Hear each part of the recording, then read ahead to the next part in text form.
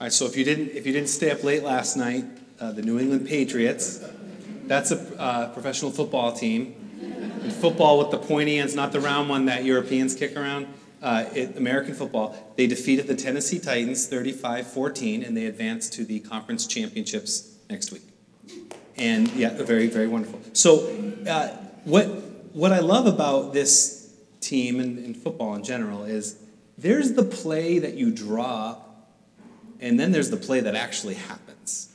And there was a moment in the fourth quarter, the Patriots were up 21 points, which is pretty good, except they're playing a team that last week was down 21 points and came back. So I was really hoping to see maybe one more touchdown, and then I could go to bed, and it was 3rd and 10, and Tom Brady drops back for a pass, and everybody runs their route and does the play just like they drew it up, but nobody was open. So he started to run, and seeing 40-year-old men run and exercise, and it's just not pretty. And see, he was never a real graceful runner anyway. 40-year-old men can be handsome, but I hear. But the running, and you don't want him to get hurt either, so Tom, don't run. But he's running this way, and then he just kind of jumps up into the air and just kind of throws the ball up and falls down. Nobody touched him. He just jumped and threw and hit the ground. And the ball just kind of slow motion falls right into the arms of Danny Amendola, 12-yard gain, first down, and then they drove and scored the touchdown that sent me to bed and basically put the nail in the coffin there. So that's not exactly, my point is, that's not how they practice that play, where he just kind of jumps and falls over and the ball goes, but that's the way it happens. And this is not just sports, this is all of life. There's the way we make plans in life, and there's the way life really actually turns out. The way we plan how my career will go, or my relationships, my family, my children. There's the things that we plan, and then there's the reality of how life plays out. Proverbs 16:9 says this: "In his heart a man plans his course, but the Lord determines his steps." But here's the good news. As the Lord determines our steps, we have this beautiful promise also from Scripture that we know that in all things God works for the good of those who love him, who have been called according to his purpose. So sometimes things don't play out the way we drew them up, but God is working his good purposes. And here in this passage today, the Apostle Paul gets the ultimate, this isn't the way we drew it up. Paul and his companions were very strategic about where they would travel and where they would minister and where they would teach. They were also very prayerful about this. They went to very key cities, places like Corinth and Ephesus, and they didn't go to places like Colossae, but because they went to Ephesus and the believers there went and brought the good news of Jesus Christ to Colossae, there was a church planted there and Paul was able to encourage them, but he actually never went there. They went to the most strategic places. Now, think about Rome in the first century. Rome is the most important city in the world at the time. Probably about 1 million people live there. And it was the power center. It was the height of all culture and learning. And if the gospel spread through Rome, again, the good news of Jesus Christ, the gospel, if this message of Jesus' life, his atoning death and his resurrection, if it went through Rome, it could go to the whole known world at the time. It'd be an amazing opportunity. So Paul would love to go to Rome, and he would love to stand out in a public place and say, "Men of Rome, let me tell you who Jesus is. Let me tell you what he has done." So as it turns out, Paul got his chance to go to Rome, but not outdoors in public. He was under arrest, and he's under house arrest, and he is in chains. He is bound, probably chained to a prison guard all day. That's not the way he drew that one up. But Paul knows, and we know, that God is in control. And he's writing to his friends in this church he planted in Philippi, and he's very close with these people, and they are worried sick about their pastor, Paul, who they have heard is in trouble, who they have heard is in prison.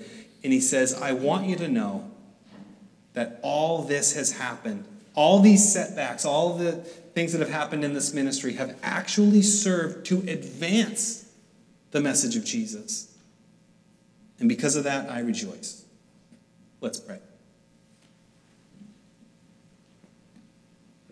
Father God, I admit that I often see setbacks in life. I see things that don't go the way that I plan, and I see that as somehow a sign that your hand was not in it somehow.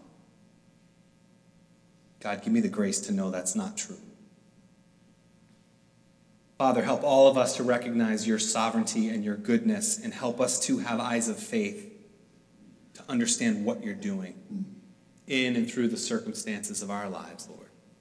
May it all be for your glory. We pray in Jesus' name. Amen. So we're studying through the book of Philippians, and it's a letter, a very personal letter. It follows the form of a personal letter from Paul to all the saints in Philippi, to all the church leaders there. And he greets them. Greetings, grace to you, peace to you. Here's my prayer to God for you. I pray that your love would grow and that God would continue to do his good work through you. And then he says, this is what I want you to know. This is sort of the body of the letter.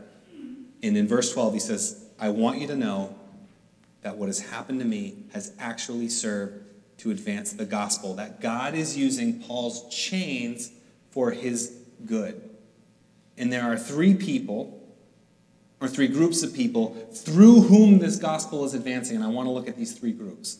The first is Paul himself, verse 13. So we have, actually, before I read it, it's Paul's, the gospel is advancing through Paul to the prison guards around him. Verse 13, as a result of what has happened, it has become clear throughout the whole palace guard and to everyone else that I am in chains for Christ. So, as we understand, Paul is under arrest and he's in some sort of prison or some sort of house arrest, and he's likely chained, and he could be chained, he's probably a high-level prisoner, chained to a Roman guard. And if you think about it, Paul's chained to the guard, but what does that mean? It means the guard is chained to Paul. The guard is chained to a preacher all day long. Imagine that for your job. That's a captive audience. You know, I'm here, I'm chained, so I can't escape from you, but you know what that means? You can't escape from me. So let me tell you about Jesus. You can picture the guards punching in that day. Oh, I'm assigned to the gates of the palace today. I hope it doesn't rain. Hey, Charlie, what did you get for your assignment? And he's looking. Oh, no. Oh, no. You got Paul again, didn't you? You got assigned to Paul. That guy, he just goes on and on about Jesus. And Charlie says, yeah, I know. And you try to change the subject. I'm like, Paul, hey, how about the weather? And he says, Jesus is like the sun that gives light to everything. And I said, hey, Paul, how about sports? And he said, I press on toward the goal to win the prize for which God has called me heavenward in Christ Jesus my Lord. Paul, maybe we could talk politics.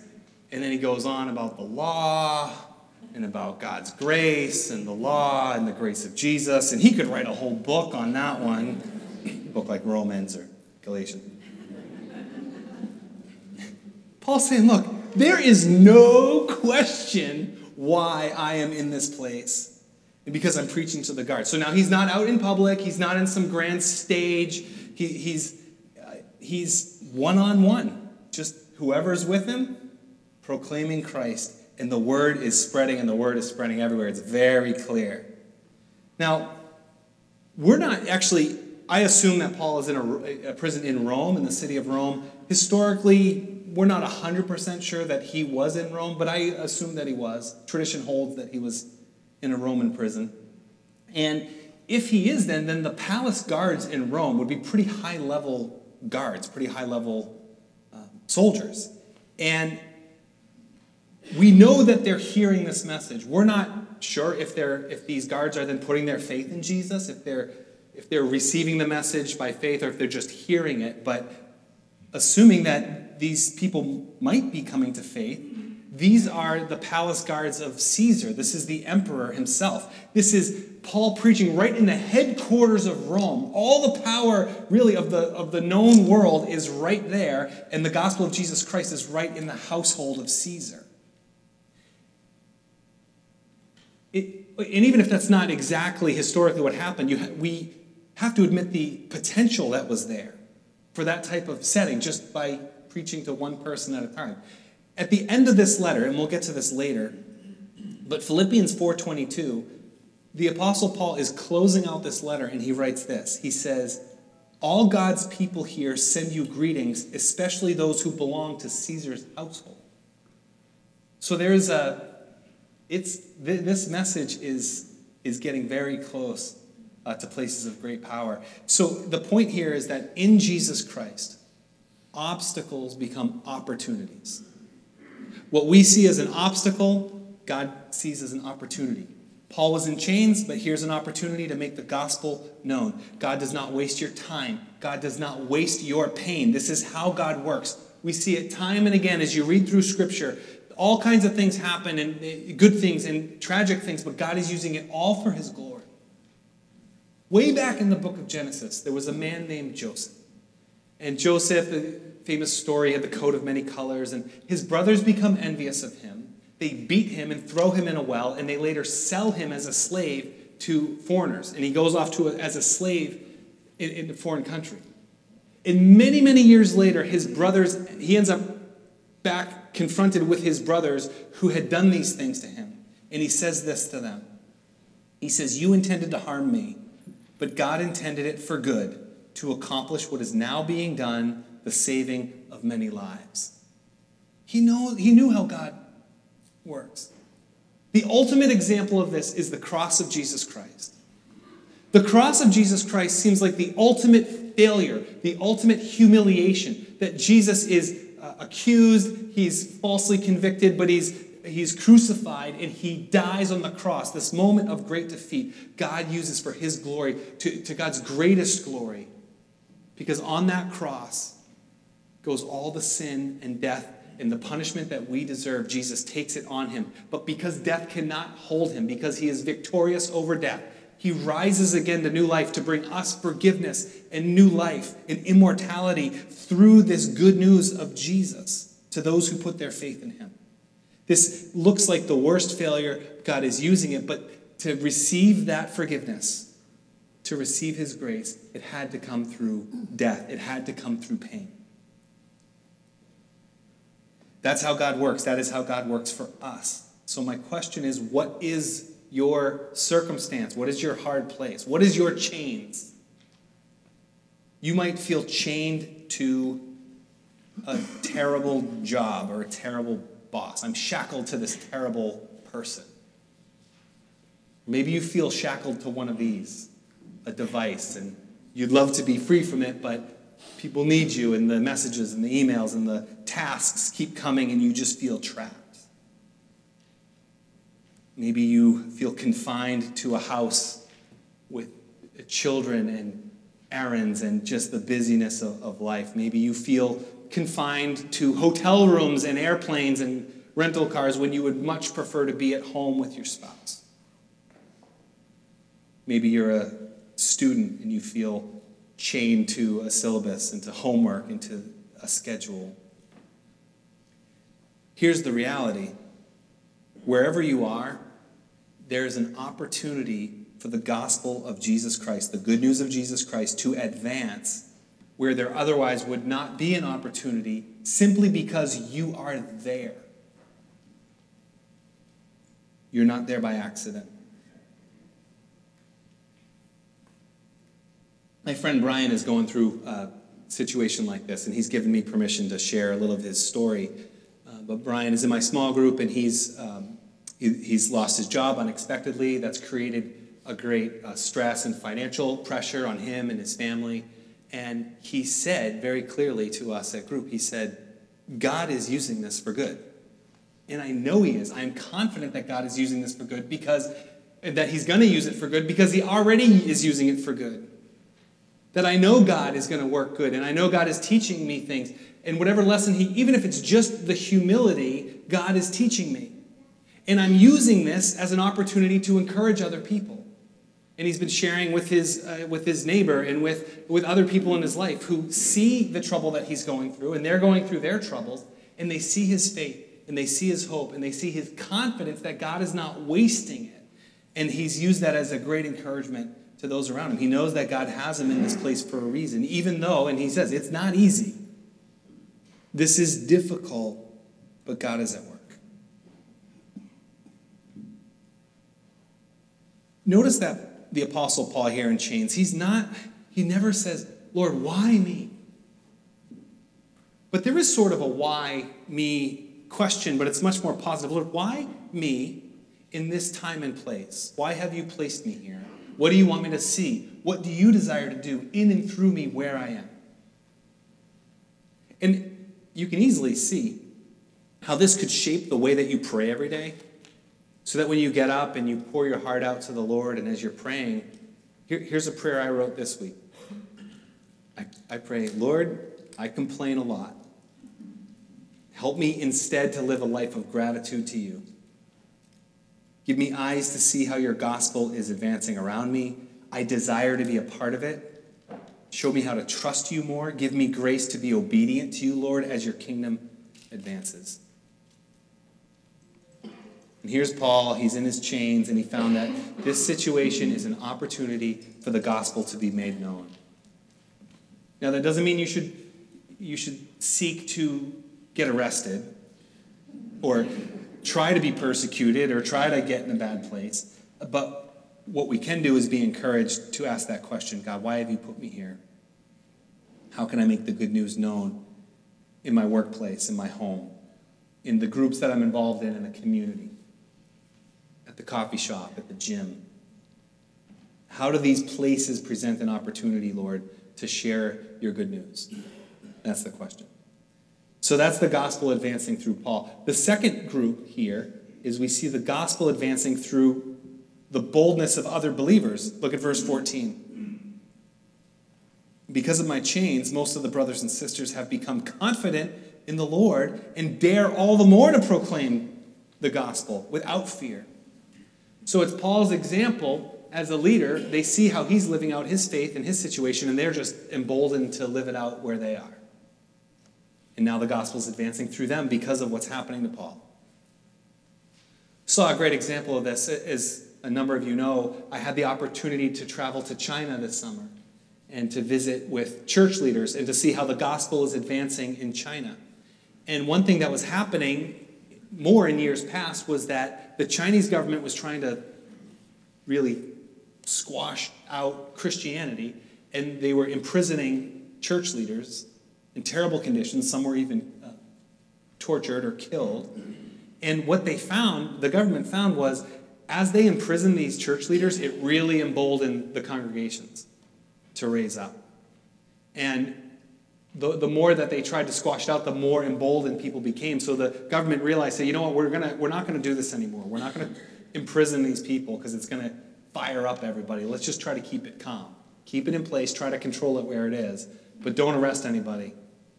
Because if you want to see an uprising, just start to torture one of these Christians and see them continue in their faith and see what happens and see how it spreads. And we are a people who are called to, stand firm where we are, and that encourages others as we make the tough decisions where we don't compromise morally and ethically, where we don't compromise intellectually, or when we just keep Christ supreme. That's not just for us, that emboldens one another to follow the same. And notice that these people, they're inspired by Paul, but their trust isn't in this man, Paul. They are confident in the Lord, as the verse says. As the old song goes, it only takes a spark to get a fire going. It just takes one person on fire for Christ to embolden a whole group of people. And as you sit here today, God may want you to be that spark for someone else. As you stand firm in the midst of whatever you're facing, as you speak of Christ, to see the fire of the good news of Jesus get going. And look how they're proclaiming without fear.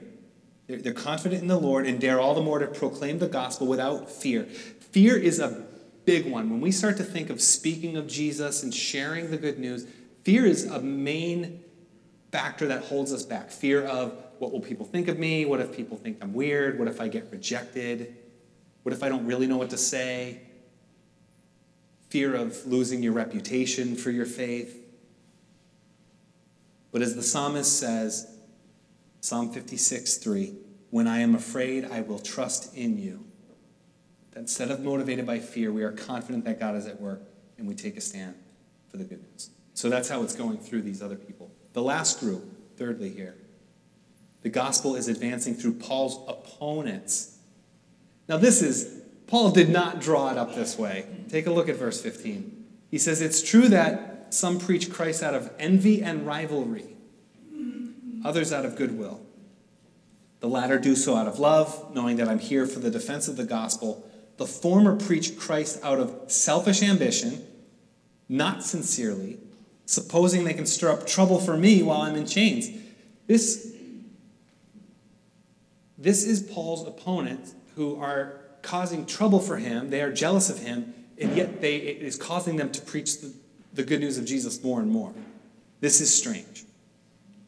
The reality is, and the commentator Stephen Lawson, as he's reflecting on this passage, he said, every great preacher has opponents, has critics, even within the church.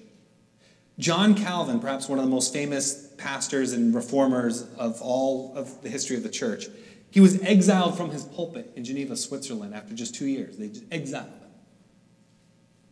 Perhaps the most famous pastor in New England, 18th century Puritan Jonathan Edwards, he was integral in what we know as what was called the Great Awakening, this great movement of God's Spirit in this region. He was voted out of his pastorate after 22 years of ministry in Northampton, Massachusetts. And the vote was 90% to get rid of him. Charles Spurgeon, he was the famous English preacher, 19th century. He is known as the Prince of Preachers, very influential on many people, including myself, from reading his works. But he suffered severe discouragement, even depression perhaps, from this controversy in opposition from his own denomination, from leaders in his own group of churches, as he was, it's called the downgrade controversy, where he was trying to hold up the authority of Scripture, and he faced all kinds of opposition. No pastor who preaches the truth is without critics. And here, same with Paul, there were people who were critical of him. And so he did not draw it up this way, but what's happening now is the rivals are advancing the gospel, envy, rivalry, trying to cause trouble. Now, this is very strange, but a couple things to keep in mind. One, he's not saying that these are false teachers, that they're teaching something other than Jesus. Paul had encountered that, people who were preaching something like the gospel of Jesus, but really adding other things to it. He's saying, no, these are people who are actually preaching the gospel. The problem isn't the message, it's their heart, it's their motive. So they're actually preaching about the life and the death and the resurrection of Jesus Christ and putting faith in him alone. So they were preaching the right thing. And he's also not condoning their envy and their rivalry. That he's not saying it's okay that they feel this way. So we don't see that here. And you can see how this would happen. We're all called to serve in ministry, and it can be easy to feel envious of other people. Oh, that person got asked to lead something, or that person got credit for this initiative, or this person got asked to do this music thing, and I didn't. And we can become envious, and it can even for churches. If the church down the street, the church down the street's doing such an amazing job ministering to children, we're going to do a more amazing job ministering in the love of Jesus Christ to these children. Ministering in love to children in the name of Jesus Christ, that's a very good thing. The motivation can get twisted. That person's preaching the gospel really well. I'm going to preach it even better. That's not an okay attitude, but what is okay is the gospel being preached clearly. It's that God is honored, and that is Paul's motivation. Now, the good news for me, and the good news for all of us, is that the effectiveness of the message is not dependent on how pure my heart is. The effectiveness of the truth of Jesus is based in the truth of Jesus and what he did, not in my heart.